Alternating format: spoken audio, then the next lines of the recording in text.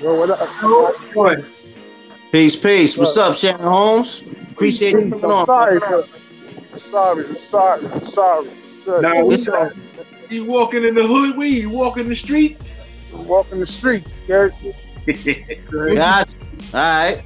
Well, ladies and gentlemen, we're joined by author from the Bronx, Shannon Holmes. What's up, man? How you doing? What's good? Yo, you talking to three people from the Bronx. I think you know Rob, right? From B Definitely Road. know Rob. Well, Rob grew up in East Lee. I like to say I grew up with Rob, but Rob is a couple years younger than me. So Rob Right. knows me well, and I Very know him well. I mean, I think he know my character anyway. You know what I'm saying? So Yes, sir. I know you very well, homeboy. You're the big homie. And nah, I don't do the gang. I don't get. I'm not in the gang. I might bang like if we used to be gang. no gang related shit. We But don't do no gang shit. We don't do the gang shit. It was a block thing. You know what I'm saying? It was I always say how my life would have been different had I grew up one block over. Mm. You know what I'm saying? My one block over was a different school district. That's right. You know what I'm saying? I'd have been with Bronxwood and White Plains Road niggas. Okay. But because I grew up in the school district was PS 78, 135, and then we all met at Evander. Right. But because I played basketball, I Right. knew those dudes prior to that. And now it's You crazy. know, I always like to say, I always thought you was gonna be a hooper. Not even a hooper. You was also nice with your hands too. I thought you was gonna be a boxer too, brother. that never entered my mind, but like, I'm the last of 6 kids. Like, a lot of people don't know that I got 5 other brothers and sisters. A lot of people know my twin sister, but they Right. don't know we got 4 of the siblings in front of us. Mm. So I was the last of 6. So my father always told me, like, yo, don't come home crying.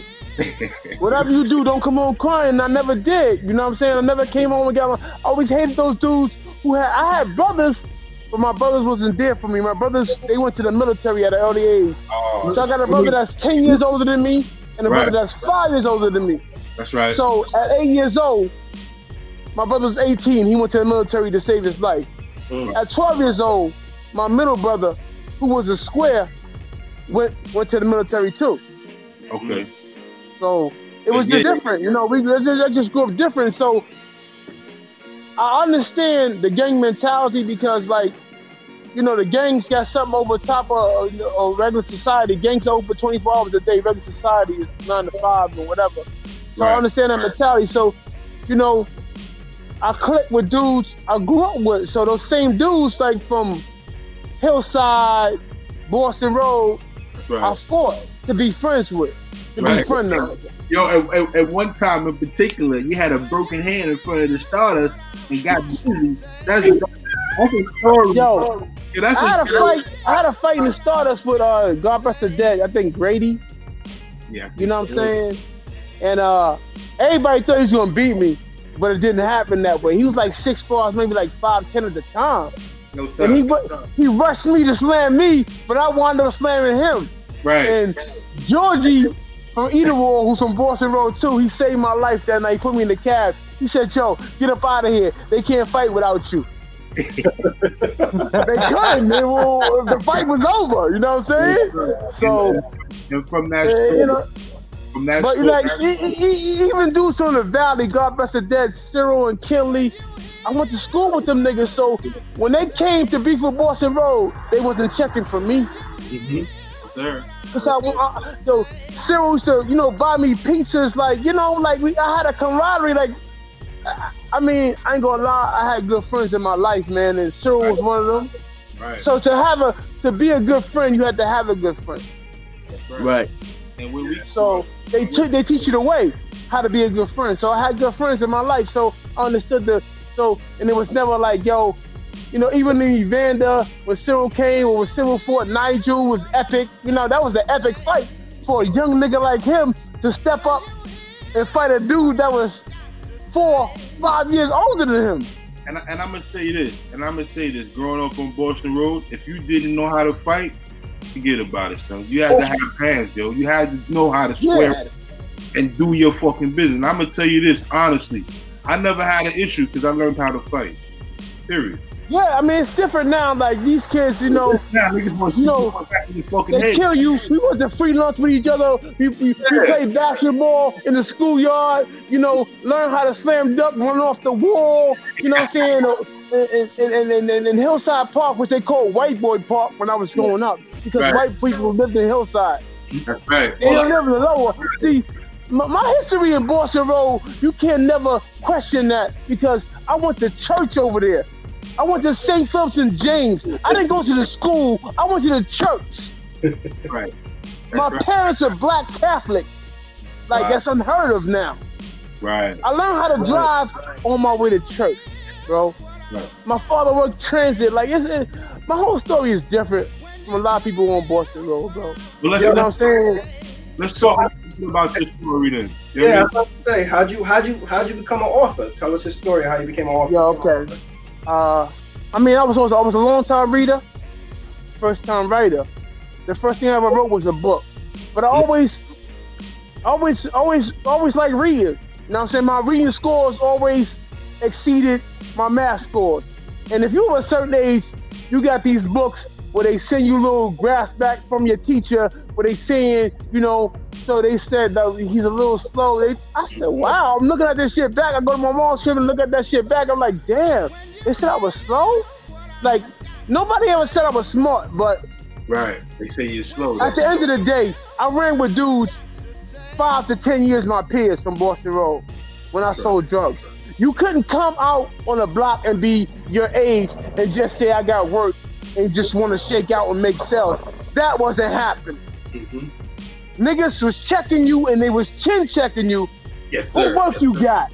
What work you got? And if that dude's name you said wasn't valid, they were smacking you and taking your work and telling them, yo, come see me.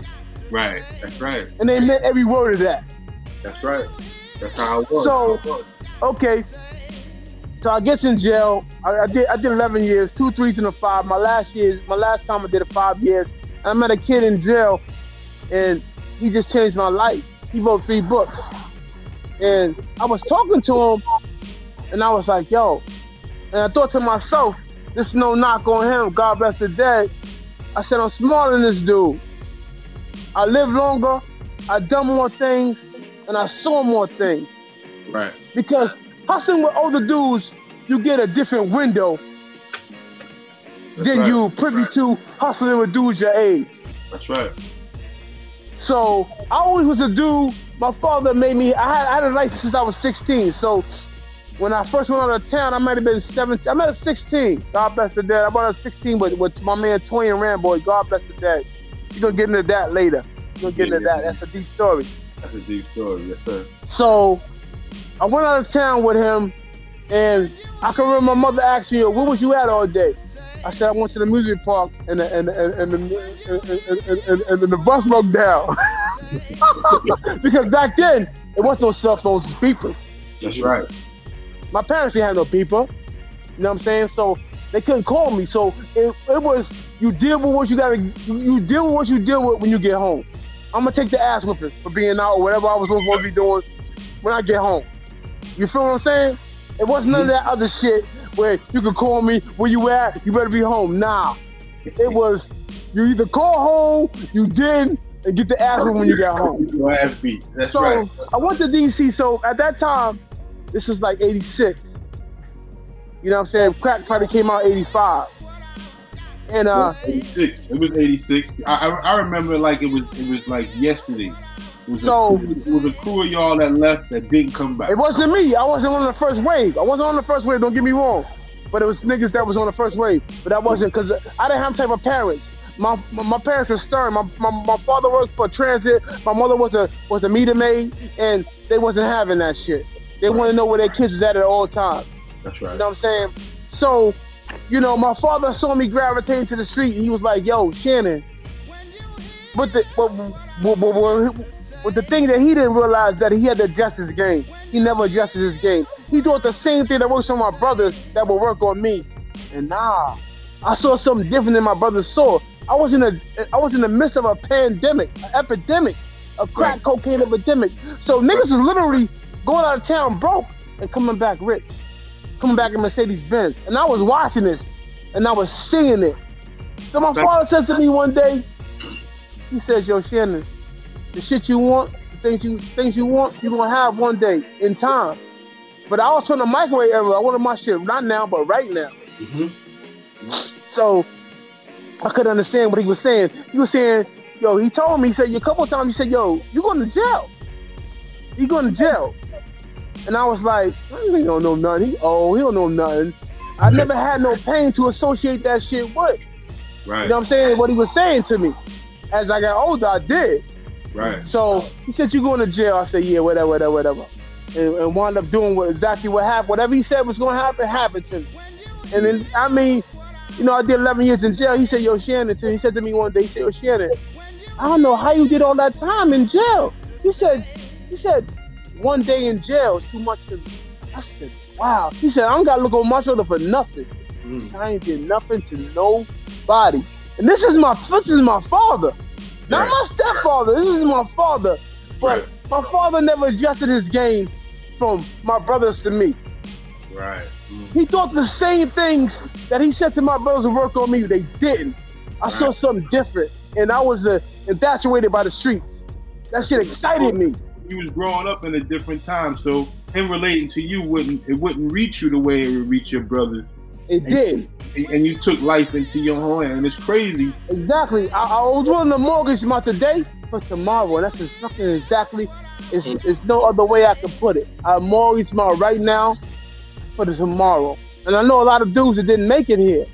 You know, when I hear these young niggas, they be like, yo, these old niggas think they know everything. I said, yo, homeboy, check this out. You can never make me feel bad about my age. I'm 51 years old. You can never make me feel bad about my age. I say I know a lot of dead young niggas. Yep. Charlie, Toy, Walt, I can go on, or Dame, one of my greatest friends in my life. Right. You can't never tell me about that, bro. You can't never. And I had to fight my best friend to be his friend. He wanted to know. You know, I said, Joe, nigga, on Halloween, nigga said, Joe, I got an egg with your name on it. I said, Joe, you hit me with that egg, you fighting.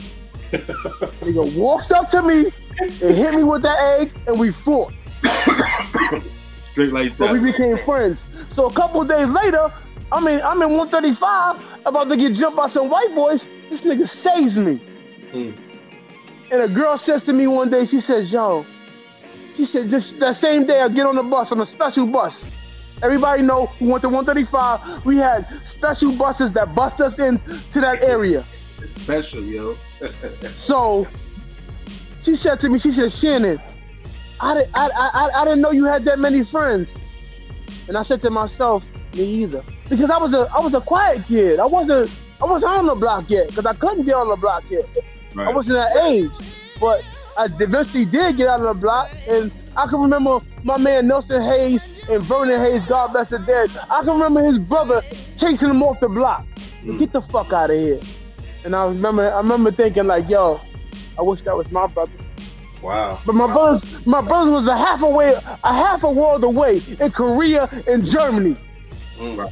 So what the fuck my brother's gonna tell me? I'm 16. What they gonna tell me? They can't tell me nothing. That's right. They can't tell me nothing. That's right. I was surviving without them. I was thriving without them. And right. I clicked with Boston Road and 6. I clicked with them niggas. They was my friends. I went to 78, 135 with them niggas. And we just clicked. Yo, outside of being more careful, you got a book coming out with Boston Road and 6, correct? Yeah, that's my autobiography. That's my ode to that block. I feel like after I lay that down, all them niggas nothing. Because when I got it, other than the niggas that walked to school with me, Junie, Blue, you know, Ronnie, the niggas that's my age, older niggas, they never met me no well, bro. And I didn't understand it when I got the bag, the niggas was coming at my head like, yo, we could do this and we could do that. The niggas never gave me nothing unless I sold crack for them niggas. I took a 500 pack or whatever pack and I bought them back 300. The niggas never made me well. I understand them niggas now. I get it. Right. I get it. Let's talk You know about. what I'm saying? Let's talk about be more careful how that came about. And I So, remember. okay, yeah, I'm getting off course. I'm sorry. I'm emotional. I'm sorry. That's all good. Yeah, it's all good. It's all passing. Be more careful being the book that it is. And I remember it coming out because I remember going down to Baltimore and you was like, yo, Rob, what you going to Baltimore for? Make sure you ain't going down there to get your hands dirty. And I was like, yo, I'm not going down there for that shit. He's like, look, I'm about to put this book out.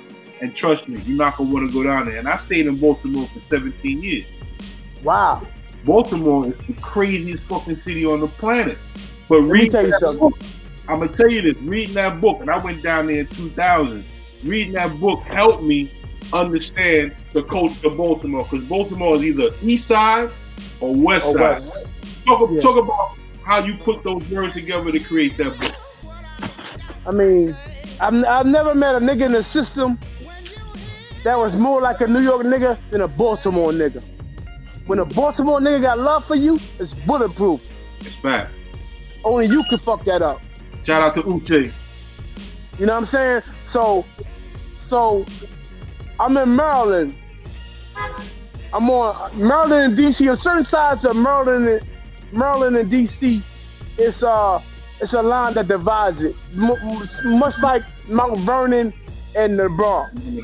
And uptown. So, you know, if you on Mount St. Michael's is on both. It's in both Mount Vernon and the Bronx. Yeah.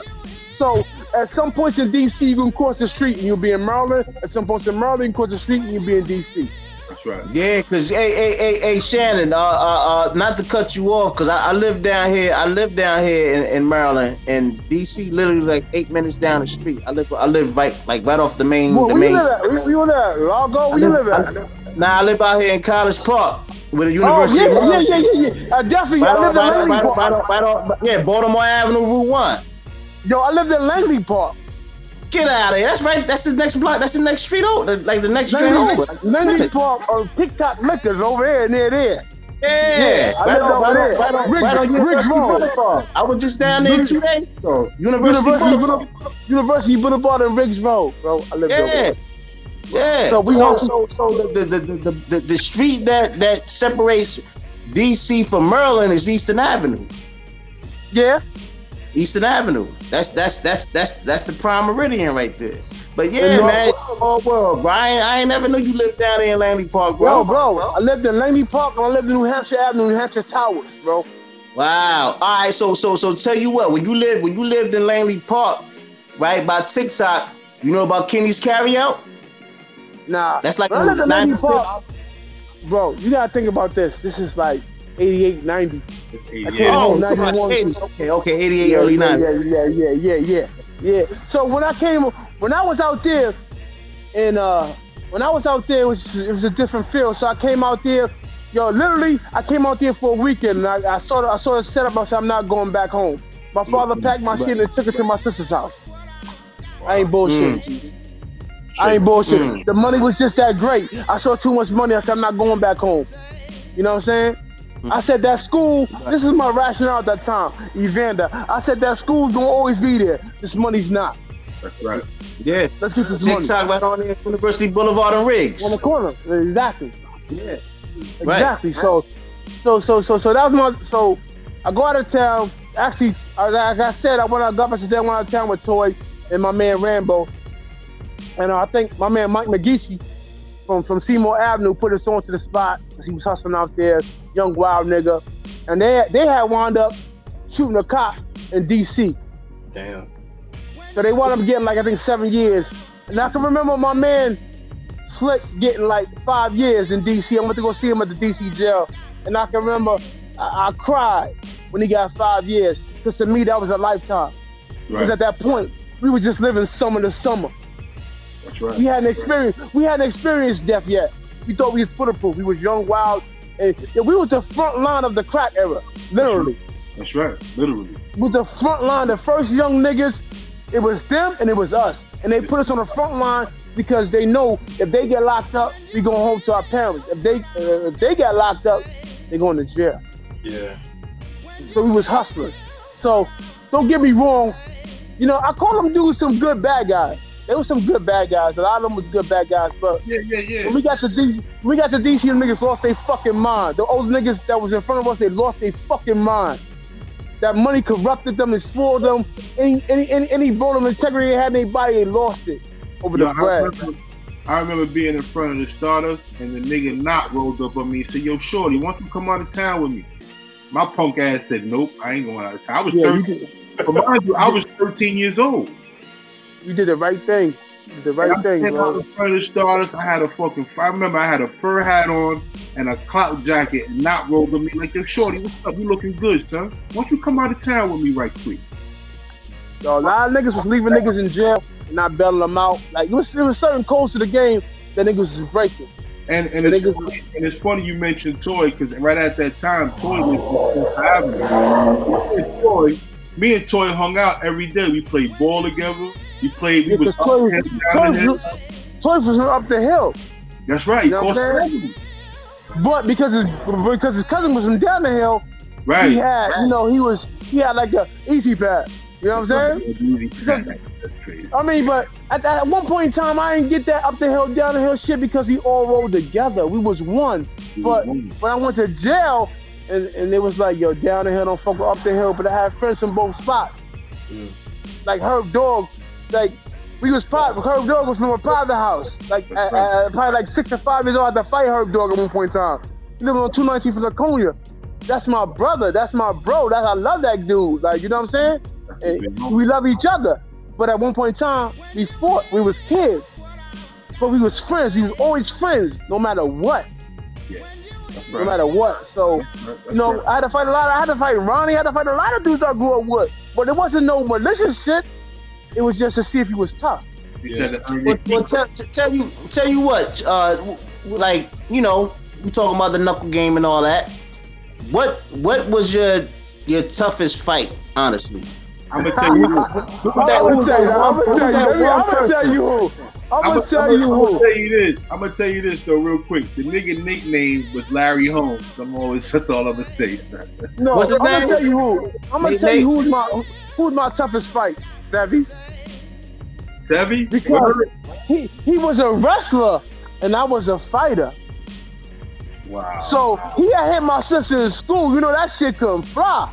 Yeah. So I went right out to Boston Road, and you know, before her boyfriend even got there, her boyfriend was Live Wire from 219. That's from 219, and White Plains was live.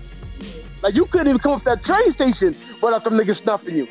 Yeah. So Sevy was 260th and I was 220th. Damn, 40 pounds difference, man. No. That's the block. There wasn't no difference. There was no difference. The block. Okay, the block. So, okay. That's the block I grew up with. We grew up in between. He grew up between Laconia and Laconia and Paul. Then I grew up between Laconia and Paul too, just 4 blocks up. So I had no problem with Sevy, but you hit my sister, I got a problem with you, bro. Yeah. But before that, prior to that, Sevy told me, he's like, yo, could you please tell your sister to leave me alone? I'm like, yo, what the fuck? You know what I'm saying? Like, but I guess he did something. My sister would press you. My sister was just an aggressive girl, man. I said if my sister was a dude, it'd be a lot of dead people in the world because she was tough. Don't get me wrong, she was an ugly tough girl. She was just tough. She was pressing. We grew up fighting, and that's what she did. She, you know what I'm saying? So yeah, brothers. She had all them brothers, B. So when Sevy did that, he hit her, whatever. I had to come out. I had to represent myself. There was no ifs, ands, or buts about it. So I went outside. Yo, you hit my sister? You know, nigga took it up his hood. I snuffed him. Boop, boop, boop. You know what I'm saying? In front of my man Ruben. But we fighting in the middle of the street. So the nigga, I got him in the headlock, but he got me in the headlock, and I picked him up. I suplexed this nigga, like on the street, on the pavement. Doing backwards, thinking that was gonna break the headlock. Nah, that didn't break the headlock. That nigga was slamming my head into the sewer. I had to tap out. I ain't gonna lie to you. But we live to fight another day. This is my point. You know what I'm saying? I heard the older niggas say back in the days, run away. Live to fight another day. And that's what these kids don't do. They can't, it was before camera phones. We had to fight. The nigga, he beat me. He got the best of me that day. But he knew that I was gonna fight you When I see you Any again. day. Yeah. You got me that day. That's right. We didn't fight again, but you know, he knew. Point taken. His point was taken. He was the better man that day. My point was taken, nigga. You hear my sister again? We fighting. Ain't gonna be. That's how my father raised it. Yeah.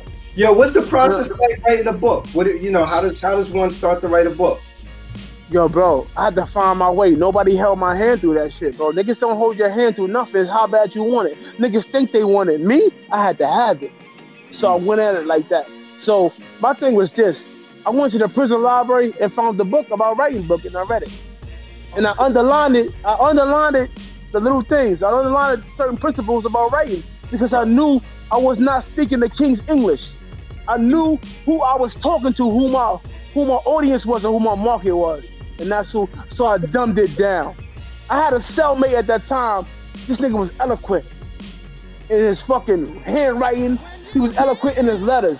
And every fucking 5 words, I had to go to the dictionary to find out what the fuck this nigga was saying. I didn't want to be like him. Right. You know what I'm saying? So I made a constant choice to dumb it down. And I was gonna ask you about your writing style because reading, be more careful. It sounds like a conversation that you would have on the street, literally the entire book. But it's in depth enough that it holds your attention to want you to continue to read more. Talk about your writing style and you putting that together, man. Hold up, let me put my charger on. But my writing style was I don't know, like they coined you the king of urban fiction, bro. But listen, because I had to find my voice. I had to be by myself just to find. That's the greatest thing I can tell you. I had to be by myself just to find myself. So I didn't read the dude's book that taught me that not taught me how to write, but we talked about writing. I was small enough. I wanted to be the first me, not the second him.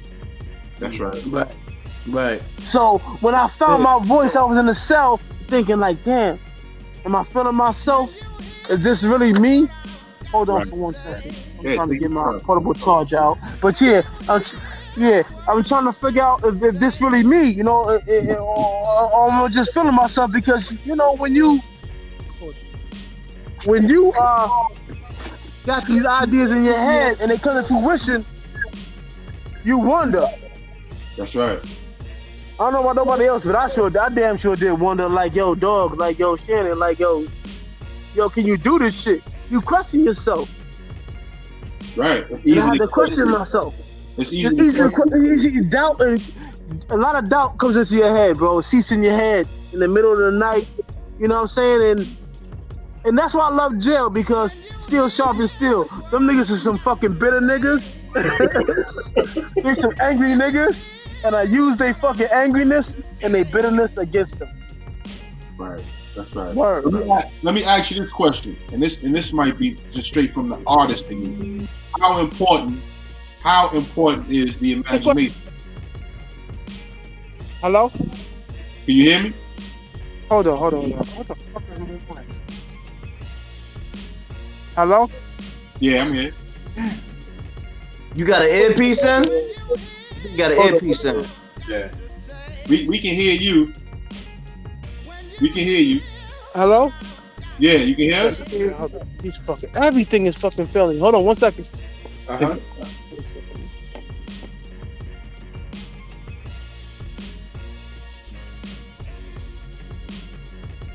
Pardon Hello? yourself, I'll be right back, fellas. Can y'all hear me? Yeah, we can hear you. Damn, why I can't hear? I hear y'all, but I think shit my headphones died. I'm trying to find my portable charger. Hello? Yeah. We can hear you. Yeah. Hello? Yeah. Hold on, let me put you on speaker. Hold on, let me put me on speaker. All right.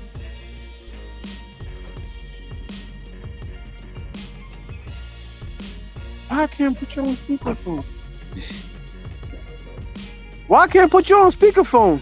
But we hear you. Yo, we hear you, bro. We hear you. He can't hear us. Why can't Oh, he can't hear us. Yeah, he can't hear us. Log out. Zane, text him and tell him log out and log back in. Check. He logged out. You know. Yeah, he logged out. He'll log back in. Yo, son, he gave us a crazy Boston Road history lesson right there, son. Oh. Hey, I love the way this joint is going though. I love the way this is going. They asked the author what's your most difficult street fight. Yeah. Yeah. Nah, that was a good question, son. You're back. You can hear us? My fucking audio, my earphones. Go ahead. You can hear us? Yeah, I hear you now. Go ahead, Rob. Well, I was asking you, being that you've been through all what you've been through, how important is the imagination? Yo, yeah, you gotta have some type of imagination. Like I said, I was a first time reader. I was a first time writer, long time reader. So I read books and I understood the structure of books much better than I thought I did. But even still, you have to go through that process. You have to. It's hard, bro. It's like it comes down to how bad you want it. There's a lot of dudes that live a certain life. They got hella stories. But it's a nigga that I can say it like this. It's dudes that walk the walk and talk the talk. But really, do that person meet in one person that can express it. That's right. You feel me? So there's dudes. I'm not saying I'm the realest nigga from Boston Road. I never said that. But at the same time, you can't discredit what I was at and what I went through. That's right. See, them older dudes, they think like this. I taught you everything you know, not everything that I know. And that's why. Because I had experiences after them niggas. That's right. In jail and in other cities. I didn't just hustle in DC. I hustled in Baltimore without them niggas. I hustled in Pennsylvania without them niggas. You know what I'm saying? Mm-hmm. So it was different. So, it's just I just met a nigga in jail and I wanted to change. I was at the right time in my life where I wanted to change my life. I said, yo, this shit is whack. Lifting weights, playing ball, doing push-ups. My childhood peers was in their childbearing years, starting businesses and you know what I'm saying, and having families, getting mortgages and getting car loans. And I was in jail doing push-ups and taking long showers and playing spades. That shit was trash to me. So when I came to that realization, I said, y'all want to move for myself. And so I met dude, and I said, I'm gonna write a book.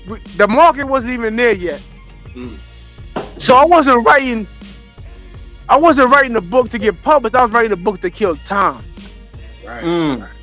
How long My girlfriend left me. Niggas was fucking with me, only fuck with me when I was on the street. Like, you good when you on the street, but when you not on the street, we can't fuck with you. Or bitches was saying that shit. So I had to show them what I was gonna be. Niggas laughed at me in jail. And they could crush me if I let them niggas. But I internalized that shit. And I said to myself, what I'm gonna be is between me and my God, not between me and no man. You know what I'm saying? So he laughed at me, but I laughed all the way to the bank thinking about them niggas. Came home, picked up a nigga in my new V. Nigga said, yo, you got everybody writing the book. I said, yeah, I know. Yeah, but when I told them niggas I'm writing the book, you writing the book? Nigga, this what niggas told me. This what nigga told me. They didn't know. Nigga told me this. Nigga said, yo, you writing the book? You gonna sign the book and the nigga told me in the prison yard. Nigga said, we gonna sign the book on that trash can and we gonna throw it in this trash can. Yo. Are you serious, though? What? So, I laughed. I laughed to keep from crying, bro. I'm dead ass. That first book. Because I couldn't fight all them niggas and win. It was no way. It was that many niggas he said in front of him. So if I would step to everybody, I stepped to him out to fight a line of niggas. I couldn't fight all them niggas and win. So I internalized that shit. I said, yeah, I'll show y'all niggas. I never said nothing about me writing a book again. I locked in the cell, came out with a book 6 months later. And when I signed that fucking deal in prison, that same nigga that told me that was crying. Yo, you told me, shout out, yo. I said, yo, you the same nigga that laughed at me. Like, big body nigga. I said, damn. This nigga gonna lie on my face? I said, fuck it, though. I decided to be a grown ass man and you know what I mean, not do what the nigga did to me. So it was what it was. Yo, so That's why I tell people this. right? This is important. Nobody don't believe in your dream, bro. And they're not supposed to. That's why it's your dream. You gotta believe. Amen. You gotta do the things that you need to do to get your dream to where you need it to be. You signed with Terry Woods, right? I signed with Terry Woods. She took a chance on me. And how was that relationship? Like, how'd that come about? I think that shit is pretty much. That shit was like Kobe and Shaq. I was Kobe. She was Shaq. She was the established star. I was the unknown author. And she says to me one day. So I signed from jail.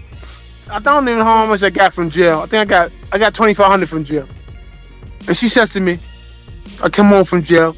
I was on the last year, 5 years. I maxed it out. So she says to me, she says, you want your book to fly off the shelf? I'm like, yeah. You want to sell a lot of books? I'm like, yeah.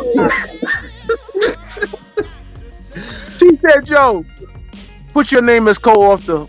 Put my name as co-author on your book. I said, nah, I can't do that. Wow. I ain't seen when that said with me. Nah, so I knew.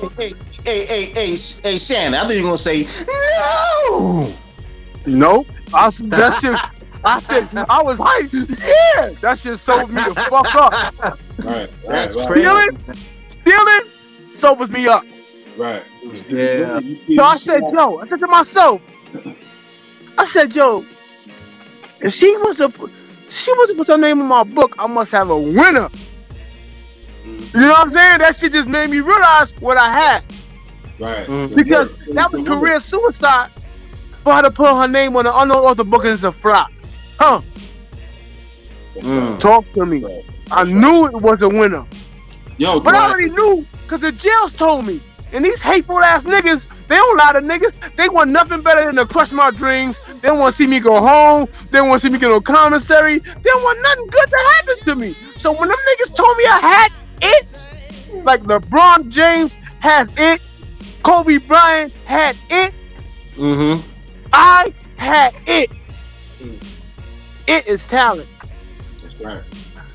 So I knew. I said, I felt like Jay-Z in that video. I take my chances.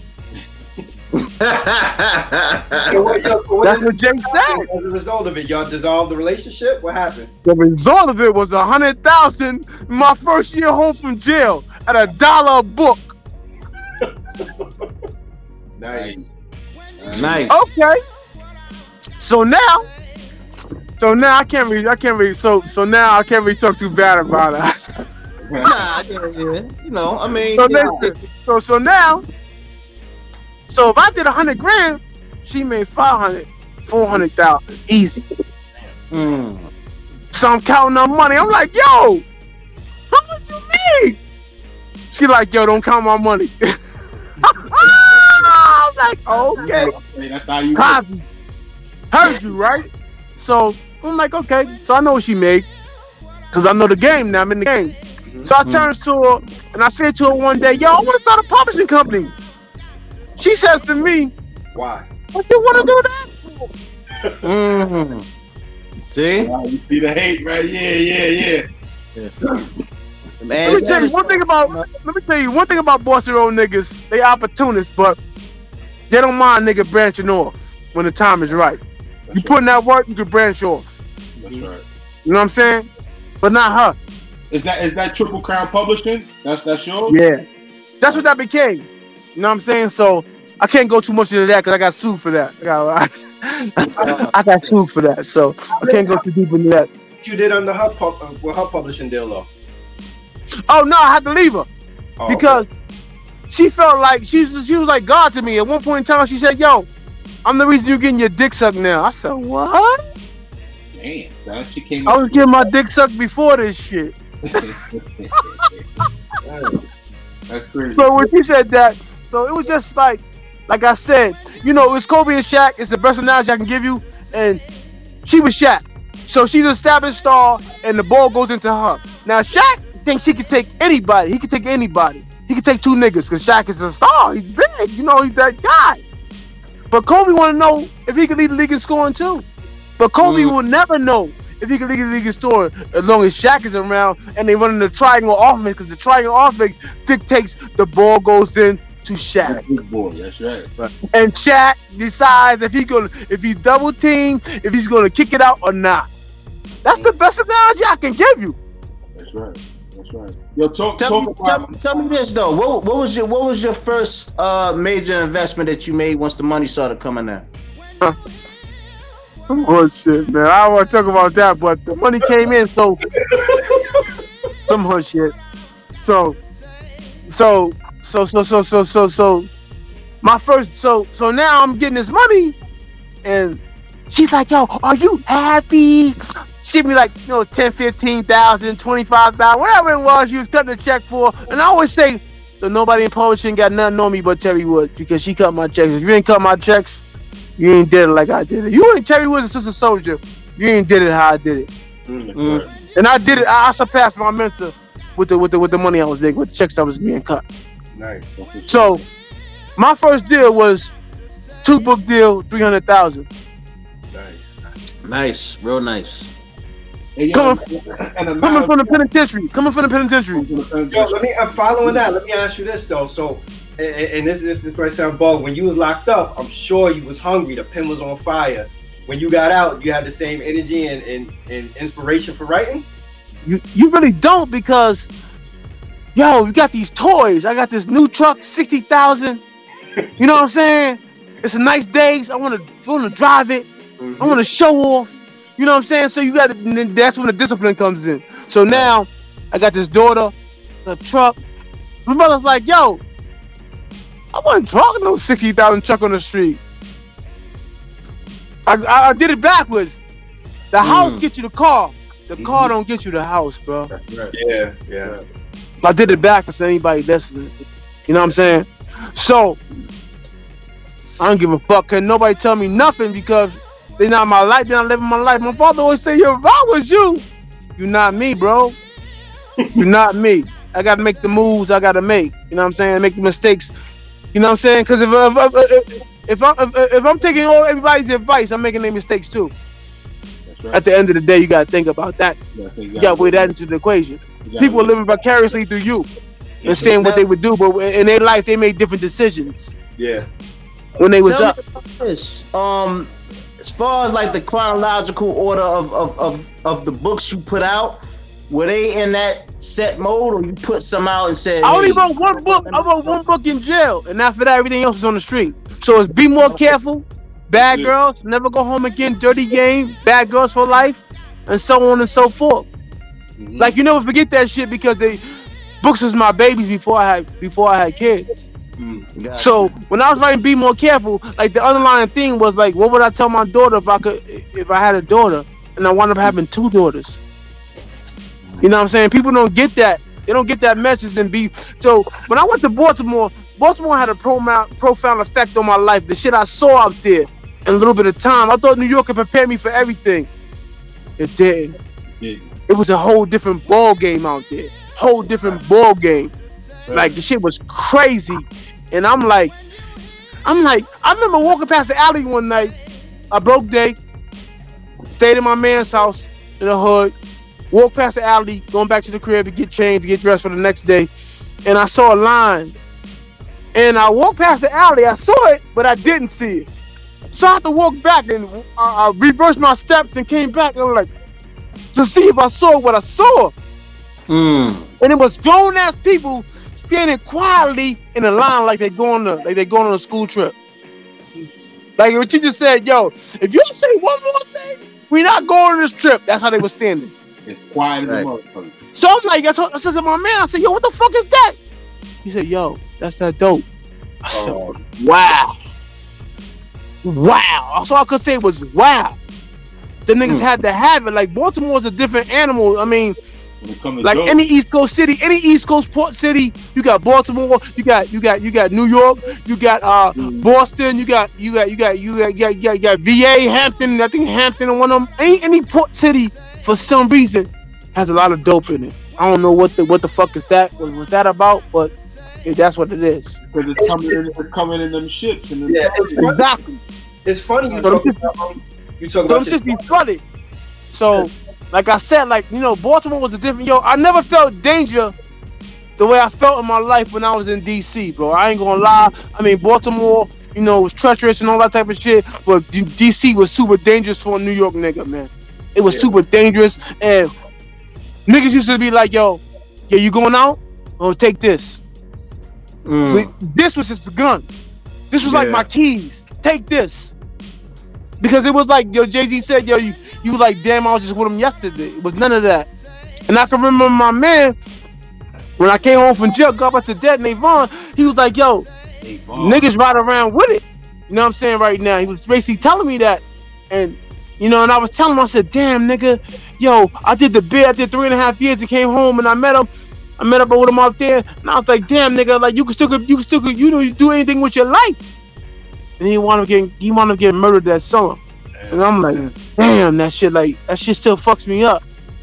You know what I'm saying? So, you know, when I wrote my book, I was like, damn, I'm here for a reason. Like, I'm not here, you know, to spread stupidity. So I wanted to give you the game from the flip side of the game. So that's why my books never ended in good ways. I was conscious to make that decision. Like, I didn't want to lead anybody to the street. So when I think about things, I think about, you know, what my mother say in a situation like this. I think about what my father say in a situation like this. You know what I'm saying? And I try to give it to you like that. When I need motherly advice, when I need fatherly advice, I try to give it to you like that. I don't try to, like, yo, candy coat this shit. This shit is dangerous and shit. You know, you might not live long enough to make all the mistakes I made. I made a lot of mistakes along the way. Yeah. In hindsight, if I knew a lot of niggas that I befriended wasn't going to be my friend, I would never befriended them. Yeah. In hindsight. But you don't know that until you get a situation and see what it this is. nigga don't show up, and you like, it's life or death, and this nigga don't show up for you. Then you like, damn, like, yo, I never pulled up. I had good friends who I surrounded myself with people who protected my life with theirs. And that's the best way I can put it, bro. They protected my life with theirs.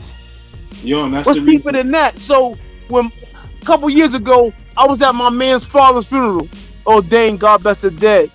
And a lady who didn't know, you know, our relationship, she said to his mother, she says, yo, who's that right there? And she whispered to her, but I could hear her, she said, yo, that's like a son to me. And I'm like, damn. Like, I did good, you know what I'm saying? Like, I still held it down. Even my man was gone 30-some odd years. I still was around his family. I still, you know, saw his father off to his grave because I knew he would do it for me. Yeah. And that meant everything. When I heard his mother say that, that was the world for me. Yo, let me ask you this. With all this technology, has that changed the process of writing and marketing a book? Of course. What's different? Word of mouth used to sell a book. It doesn't sell a book no more. Now these niggas I got roaches in my kitchen type shit. All type of names. R. Kelly type of shit. I'm coming out the closets. Niggas are doing all type of dumb shit, and good books don't really sell. Good books can fall between the cracks no more. It's not how it used to be for often. Like, you had to have the work. Well, you couldn't take a block. Your work is pretty much critically acclaimed, man. Being on the top 100 bestseller list for African Americans, the Literature Book Club. Man, was on I was dominating the college-dominated profession, and I dropped out of high school in 10th grade to sell crack in DC. You know how that was? I know what the fuck I was writing about. I lived a fucking certain amount of life. These niggas is faking. They don't live the life they think they talking about. So I understood that when you don't know what you talk about, be vague about what you don't want you talk about. But if you know what you're talking about, expand on that shit. Cause niggas need to know. Right. Real niggas gonna feel you. Fake niggas ain't gonna feel you. If you know what you know. You know what I'm saying? So, you know, my mother used to say, yo, Shannon, hey, Shannon, all you want to do is eat, sleep, and run the streets. She said that to me. And she was right. That's all I wanted to do at a certain point in my life. That shit excited me. These niggas excited me. The game excited me. But till I got to that point, 11 years in prison, I was like, nah, this ain't it, bro. This ain't it. Did you work with other authors and collaborate with other authors on books? I don't really know how to write with nobody else because to me that shit is like that shit is personal. That shit is private. What was Concrete Jungle about? Wasn't that with other authors? Well, that was my brother-in-law. I just put him on. That was my brother-in-law. I put him on a game of story. You know what I'm saying? I always put niggas on. You know what I'm saying? My tree is extensive. Like, I put Nikki Turner on. Who was Vicky Stringer before she met me? Like who are these people? Like, you know what I'm saying? They didn't even have the chips. I had chips first. So I put a lot of people on. It was just like, to me, it was the block again. Like, my thing, like, if you're not striving to be the boss, what are you striving to be? Yeah. Be a worker all your life? I know a nigga who had, 20, 30,000 in clothes and no V. Like, I didn't understand that. That's regular today, though, right? You see a lot. But he just wanted. He didn't want to go into. He didn't want the stress of going to get work, bag it up, chop it up, and distribute it. He didn't want that. He just wanted he wanted the package. That's what he had. Were there any notable celebrities that were the first ones to show you support or show you the most support out of the R&B or rap hip hop community? And it was changing faces. It was a lot of people changing faces. You know what I'm saying? Maybe Noriega from Capone Noriega. It was a lot of people who been in them systems. You know what I'm saying? That they know who I am. I'm a jailhouse legend. In jail. Like, I was the first to do it. Like, I ain't gonna lie. It was Sister Soldier and Terry Woods, and then it was me. I was the third nigga in. Yeah. You know what I'm saying? I was the third person in. Yo, And they had a 5-year run on me, and I walked them down. Like, it was crazy, man. And that shit, that jealousy in it. And then one day I see Sister Soldier wrote, like, I was sharing the home before sharing the homes. I said, what? Wow. I said, damn, that shot's fired. Like, that's crazy. Yeah, I couldn't understand it. Like, you was sharing the home before they was sharing the homes. Like, I don't know. Like, I never met that person. I never met that lady. I read her books, so I couldn't really understand that. I didn't know how to take that, man. That's flattery, though. Okay, that's flattery, because that's acknowledging the work that you. I didn't take it as flattery. I wasn't flattered, bro. Yeah, that's acknowledging. I was insulted. I was insulted. I ain't gonna lie. I was insulted, and I was like, "Yo, like, what you saying? Like, you know what I'm saying? Like I'm getting too close to you, like, or something. Like, you know what I'm saying? Because that's recognizing your shine, though. That's saying, like, nah, she was not saying that, bro. We know she was being salty with it, but that's her saying, like, yo, she was being sarcastic with that. So she heard the whispers. You know what I'm saying? Because me and her was at the same company. Like I said, when I signed that 2-book deal for $300,000. Oh, she was on Terry Woods? Yo, no. She was in Simon & Schuster. So I come in the office. I look on the production bulletin board. I see Walter Mosley, who I read in jail. I see Wendy Williams, who was on the radio, and I see Sister Soldier, and I see me. My name's Shannon Holmes, and I'm looking at that shit like, how the fuck did I get here? Mm-hmm. I had a couple moments like that. Like, I was in Utah at the Sundance Film Festival, and somebody told me to come there on some hood shit. I guess there, niggas ain't got no seat for me, but I'm in the film festival. So the white lady come to me, she like, yo, there's no standing up in here. I'm like, damn, they about to kick me out. She's like, nah. Come sit down right here. So who she sitting next to? Danny Glover? Get out of here. Yo, bro, if I'm lying, I'm dying. Wow. She sit me next to Danny Glover, Common Sense, and Omar from The Wire. I could have grabbed popcorn from Danny Glover's fucking popcorn he was eating if I wanted to, bro. I said, yo. So that was the moment I was like, yo, how the fuck did I get here? Like, I used to be places and like, yo, I wish my niggas was here. Right. Like, I was in Chicago one time, nigga got the sign out, come off the plane, and they got the sign out with my name on it. And he like, yo, I'm like, yo, Shannon, that's me. He like, you Shannon Holmes? I'm like, yeah, let's go. You know what I'm saying? Like, yo. Like, cause you know when you sign to a big publishing deal, they roll out the red carpet for you, my nigga. Mm-hmm. I've been 5-star hotels where you can't even get to the floor that you got the key. The elevator don't even go to the floor. You gotta put a certain key into the elevator to go to that floor. I'm eating breakfast $300 and wonder what I ate that cost $300. Yo, let me ask you though. Let me ask two things. Because you're talking about the film stuff. So my wife got me watching the Carl Weber Family Business joint. When we getting a Be More Careful film or TV adaptation? We working on it right now because yo, I've been smart though with my shit though. Like I had dudes try to woo me. I turned down a lot of deals, bro, because I'm gonna do the deal that's gonna make my daughters happy or my grandkids happy when they're not in their childbearing years yet, but they're getting there. That's going, make them happy when I'm ashes to ashes and dust to dust. You know what I'm saying? Because my thing was this. Nigga said, yo, I'll give you what you told me, like 50 to 70,000 for the movie. And I was like, yeah, that's the best you can do? I told the nigga, I said, yo, I ain't come this far to come this far. I came this far to come all the way. My nigga, I've been in civil courts. I've been niggas trying to run up in my crib all over Be More Careful money. Niggas trying to run up in my crib, bro. I got the ratchet. I'm telling my girl who became my wife, I'm like, yo, niggas trying to get up in here, you believe me? She's like, I don't know what to believe. You scare me with that gun. I said, I'm scaring you with this gun? Imagine what they would do with their guns. Right. Yeah. Yo, bro, it's a dirty game out here, bro. Niggas don't give a fuck how you got money. You got it. You got lawsuit money. You inherited it. You sell crack. If you got it, they coming to get it, bro. Yo, and then the other thing I want to ask you, because you were saying like how they roll out the red carpet. Publishing companies do the same shit like record labels do. Like they advance you money and they on the back end they get it back. Yo, you get the change. So, like I said, I got the 300,000, but I had to earn that shit back at probably like 85, 75 cents a book. We all know books don't cost 75 cents a book. They're $15. Come on, bro.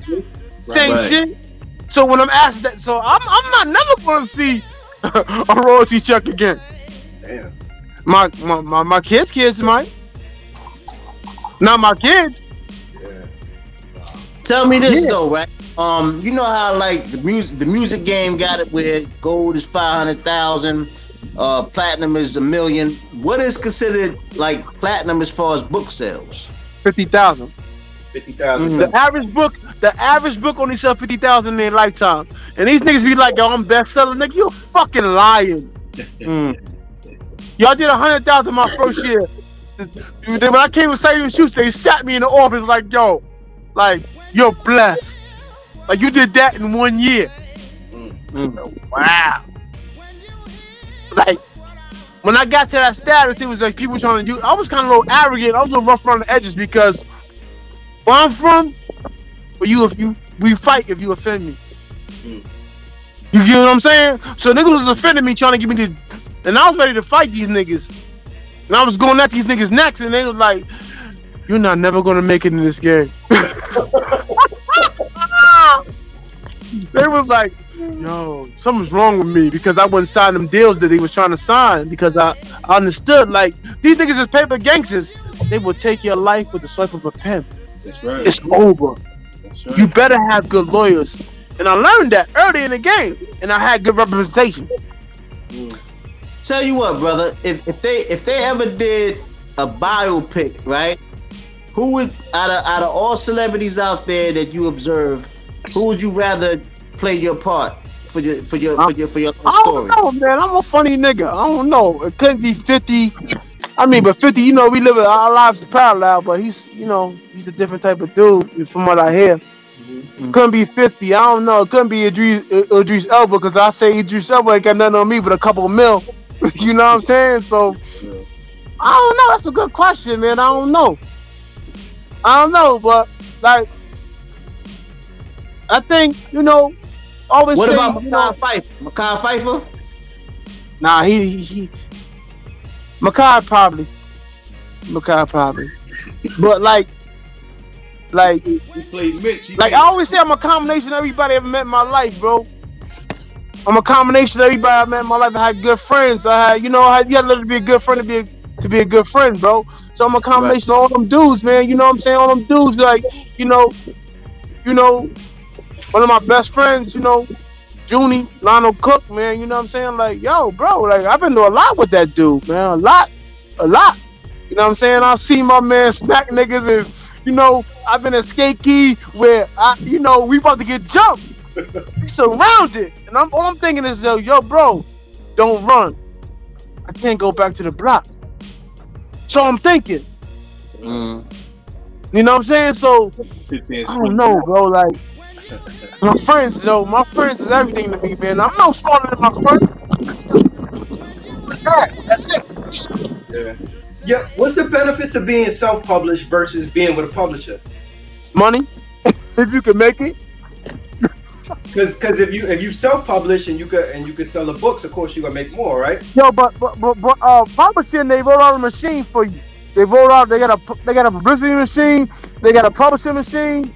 I just had to close something up. Yeah. It's all good. So money, if you can make it, if you independent, but you gotta have a name. It's different. Like I said, it's like this is like wrestling now. It's like WWF right now, man. These niggas is not who they say they are. If you believe them, they are who they say they are, but they're not who they say they are. Everybody trying to. The way to go now, though. Huh? Is self-publishing the way to go now, though? That's what everybody's doing. When I came out from jail, you needed 5,000 to 10,000 to be a self-published author.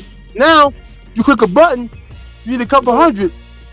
You on Amazon. Get a book cover, ISBN number, good to go.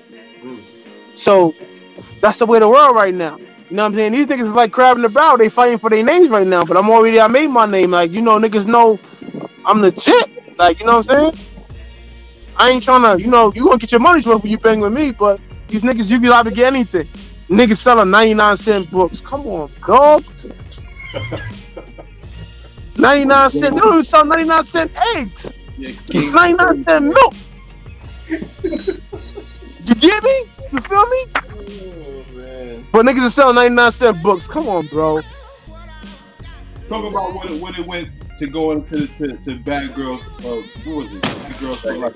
That was the second book of my publishing deal. Bad Girls was the first, and Bad Girls for Life was Bad Girls. It was. Be More Careful was the first. No, it was Never Go Home Again. Never Go Home Again was gonna be my first book, but it was a Sunday morning in jail, and they dropped the papers. I had to read the paper from cover to cover in jail, and I read what I like first, which is the sport page, and everything else second. So on this particular Sunday, I was in Pennsylvania locked up, and it was the Philadelphia Inquirer, and I read this paper. It was Omar Tariq. Author Omar Tariq. He wrote Bad Girls. And every time I see him, he always tell me the story because he changed my life, bro. And he said, women are the biggest buyers of books. I said, a light bulb went off in my head. I said, he's doing what I want to do. He said, so I said, I better make me some strong female characters and change this book because my second book, Never Go Home Again, which they kill me, they hate me for that, but because they want that girly girl shit, and I switched it up on them. And I wrote something that was close to my life, which was my friend, me and my man Ordained story, but I called them O in that book. You know what I'm saying? So, like I said, it was a little bit of Boston Road in there, but it's gonna be a lot more Boston Road and Fist because, like, I don't get these niggas. I heard these niggas saying, "Yo, how long he was out here?" Like, you can't question that. I grew up out there. I ain't grew up in Hillside, but I grew up near. I was in Hillside so much, you'd thought I lived in Hillside. I thought you did. You know what I'm saying? But this is what dudes do, man. They don't respect it. Like they just want to This one to question you. I had to fight the same niggas I looked up to.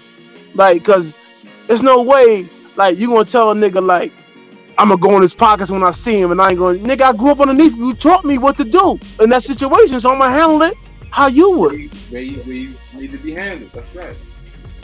So we gotta fight. Those are fighting words. This is like you talked about my mother. You gonna go in my pocket when you see me? What? I seen the nigga the nigga mother live a block away from my mother. I looked, I see the car, I said, yo, that's the nigga right there. He kept going. I see the nigga on Bronxwood. Yo, what up? Nigga like, oh, no, I'm good. No, what's up with that shit you said? Oh, yo, let's meet in 78. So anyway, I had some other niggas meeting me, like some film niggas meeting me around in the area, scouting some shit out. So I got kind of lost up. So the next time the nigga stood up on me, I was on Laconia. Nigga said, yo, let's go to 7 now. Pull that fucking car over. Let's fight right here, right now. You know what I'm saying? Bitch ass nigga, I ain't gonna mention his name, but you know what I'm saying? A lot of niggas like, I don't really fuck with Boston Road like that no more, man. Like I said, it's a couple incidents they put me in that I wasn't even home for, that they put me with, so I can't really, I don't really respect that. And if you knew what happened, and if you knew what was happening, and you didn't say nothing, you'll just them to me. All them niggas. Did you end up doing a film for Hard White? Yeah, but I didn't finish it. I didn't finish it. You intend on finishing it though? Because I saw at some point in time I want to redo it. I want to scrap everybody and redo it. Yeah, the script is still there, so yeah. But I never got a chance to finish it. Sometimes, yo, you never know your business partner. You never know your girl till you live with her, and you never know your business partner till you do business with them, and you never know your friend till you get in trouble with them. Those are 3 things in life. I just told you. You just don't know. Facts. Yo, because when you live with your girl, all that makeup comes off. You see her at her lowest lows. You go in the bathroom and you smell her stinky ass. You like, yo, damn, you stink. You know what I'm saying? So, you your business partner, when the money comes involved, yo, bro, people are not themselves, man. Money don't change people. Money exposes people. They are, yeah. It shows you who they are. Mm-hmm. You know what I'm saying? And when you getting friends, yo, I had niggas I got in trouble with. Niggas were stone cold killers. We get locked up. Niggas saying who they was on the street. Niggas trying to get back to the streets, bro. Yo, how do we get people to become more readers? The literacy rate on this planet or in America is pretty high. Not as much for African Americans. I think whites are more like 35%, Hispanics 34%. African Americans is 23%, but that's still high. How do we get people into reading books more often? I mean, you got to get something they can relate to. When I was a little kid, I read basketball books about the Legend of Dr. J and all that type. I said it had to be something I liked before I read. It's only till I got in prison that I started exploring other things like religion, history. You know what I'm saying? You know the reason they say the rich get rich and the poor get poor? Because there'll always be more rich people than poor people. And poor people will always be the burden bearer of the taxes. That's why these rich white motherfuckers, they got people in Congress. Yo, the government does not run America. Corporations run America. The government will not make you take the vaccines. The corporations will make you take the vaccines. You want to go to a concert? Get your vaccination card. You want to go on that flight? You got your vaccination card. You want to go to the movies? You got that vaccination card. You want to go to the restaurant? You got that vaccination card. You know what I'm saying? So, yo, bro, I was able to explore, and when I was hungry for knowledge, them older dudes in prison, they used to feed me shit. And I was consuming these books at an insatiable rate.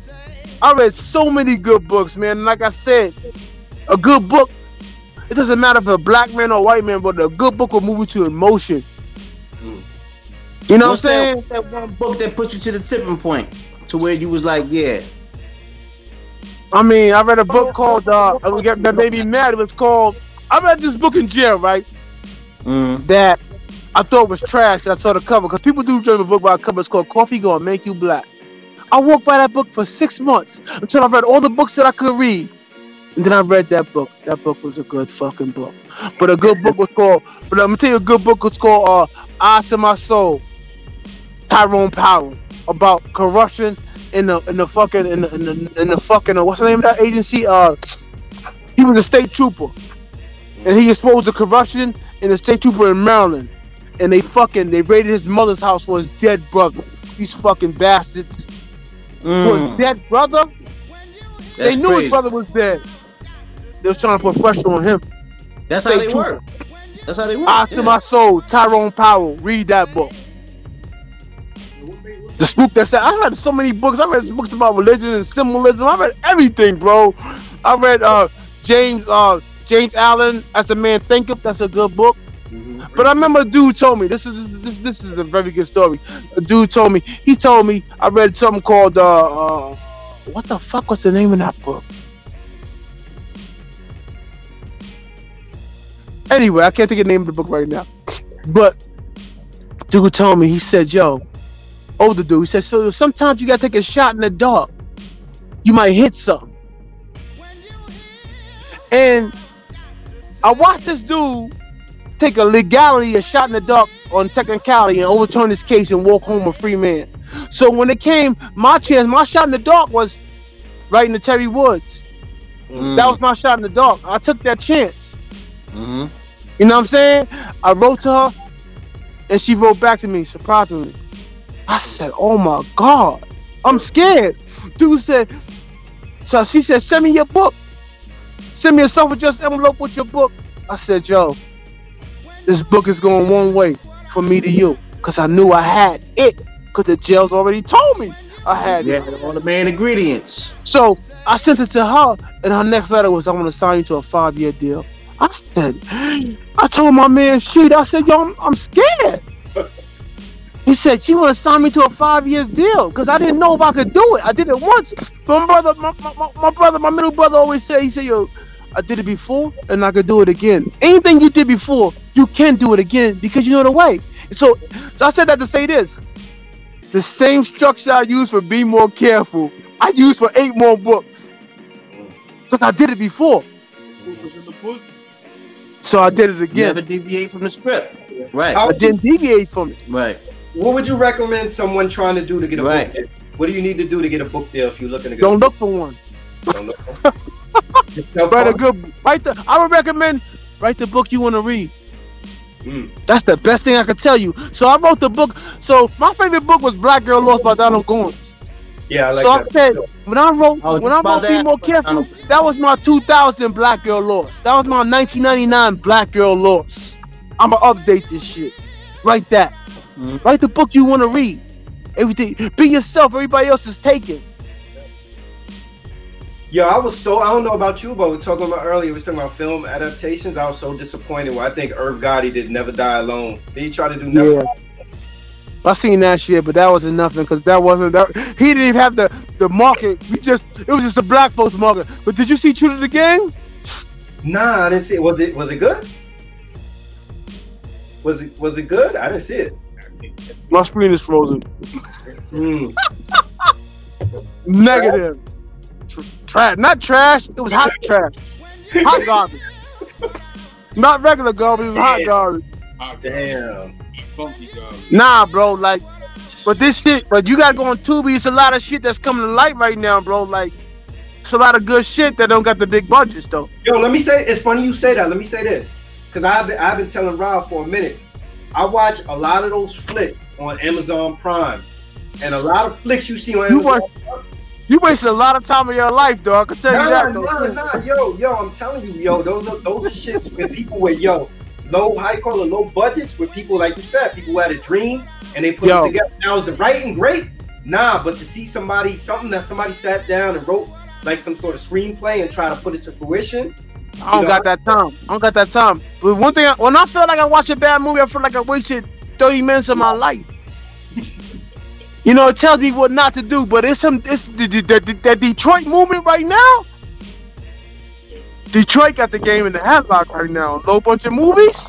That's what I was gonna say. A lot of them shits come out of Detroit. I forgot that shit. You see that shit? I think Bulletproof Love or some shit like that. Yo, this shit, yo. Does it have a sequel? The storyline is crazy. It may not, execution might not come, but the storyline, I give it the pass on the visual. Mm-hmm. But yo, Detroit got it right now. Yeah, yo, a lot. I'm just trying to get in it right now. I ain't gonna lie. I ain't gonna lie. See, that's what I'm saying. Like, that's what appeals to me about it, because I'm like, yo, these people. Personally, I've seen like big budget movies that I'm like, yo, this shit is trash. I wasted 2 hours. So if somebody that's in the hood finance their own joint out of their pocket, scrape their coins together, and they put it on the screen, I'm like, yo, I'm gonna give this a look and see what this look like. And you're right, some of them be trash, but some of them I'm like, yo, I see where they was going, and if they had the right, the right budget and the right people working with them, they could have something. Yeah, but at the end of the day, man, you got to be careful with that, what you put out in the atmosphere, because once you put it out in the atmosphere, you're judged on that. You can't get that back. You feel what I'm saying? People don't. Yo, I thought that I came into this game not looking for a friend or enemy, and I found them both. Poor little black boy from the Bronx. I found them both. But my phone about to die, bro. I got like 3%. I gotta cut out. I stopped and talked to y'all, bro. I'm sorry, bro. It was a rough day today. But, I couldn't let you down, Rob. You know what I'm saying? I told you I gave you my word. My word is my bond. You know what I'm saying? Right, bro, and I appreciate you doing this, man. This is such a great moment for me and my fellas, man. But I gotta sit down with you again, man, where I'm warm and I'm cold. I gotta give you the inside, man. So let's just do it like a next week or 2 weeks from now. I gotta give you the inside of everything, because I don't give a fuck about none of these niggas. You did me wrong. I'm telling on you, dumbass nigga. Fuck it. Like, even my block, man. I can't even rep that no more, man. Because I said, man, these dudes hurt my heart, man. Like, they took it somewhere they didn't have to go, man. Like, it was a sad situation between both of my friends. Both of them was my friends, but just one was closer to me than the other, because one was my age. Damn. You know what I'm saying? It was a sad situation. So, yeah, I got to get back in here, bro. I got to get back in at a better time. I stopped, you know what I'm saying? Got out of the cab and stopped, you know what I'm saying, to talk to you at the first fucking light I saw, because I know light is important, baby. Yeah, one thing in movies, two things can't be compromised: the visual or the audio. Cannot be compromised. Right. There you go. Right. All right, bro. I'm freezing my ass off, but I holla at y'all. Thank you for having me. You know what I'm saying? Send me a text, Rob. I'm gonna hit you with my number. We talk. All right. Thank y'all, bro. No problem. Thank you. Peace. There you have it. Shannon Holmes, everybody. Shannon Holmes, the big homie, son. Yo, hey, that right there is one of my favorite, probably my favorite interview. Yo, son, he gave us a lot of hometown history. That's why I'm sitting here bugging like he's just opening up the Pandora's box. And trust me, that's his raw right there. When we have him sitting down and he's sitting in the house, we could probably I'll be right back. We'll be having Shannon Holmes on here for like 3 hours. The brother's he's a deep brother, as you can see. Yeah. And he pretty much raised me. He told me what to stay away from, and I did it. Keeping it real, son. Yeah. So, we appreciate everybody for tuning in tonight. It's our first interview of the new year. We got another interview coming up next week. We got quite a few interviews already lined up. So, just keep. Yeah, we got some nice surprises. Make sure you keep tuning in. Salute everybody. Have a good evening. Yo, peace.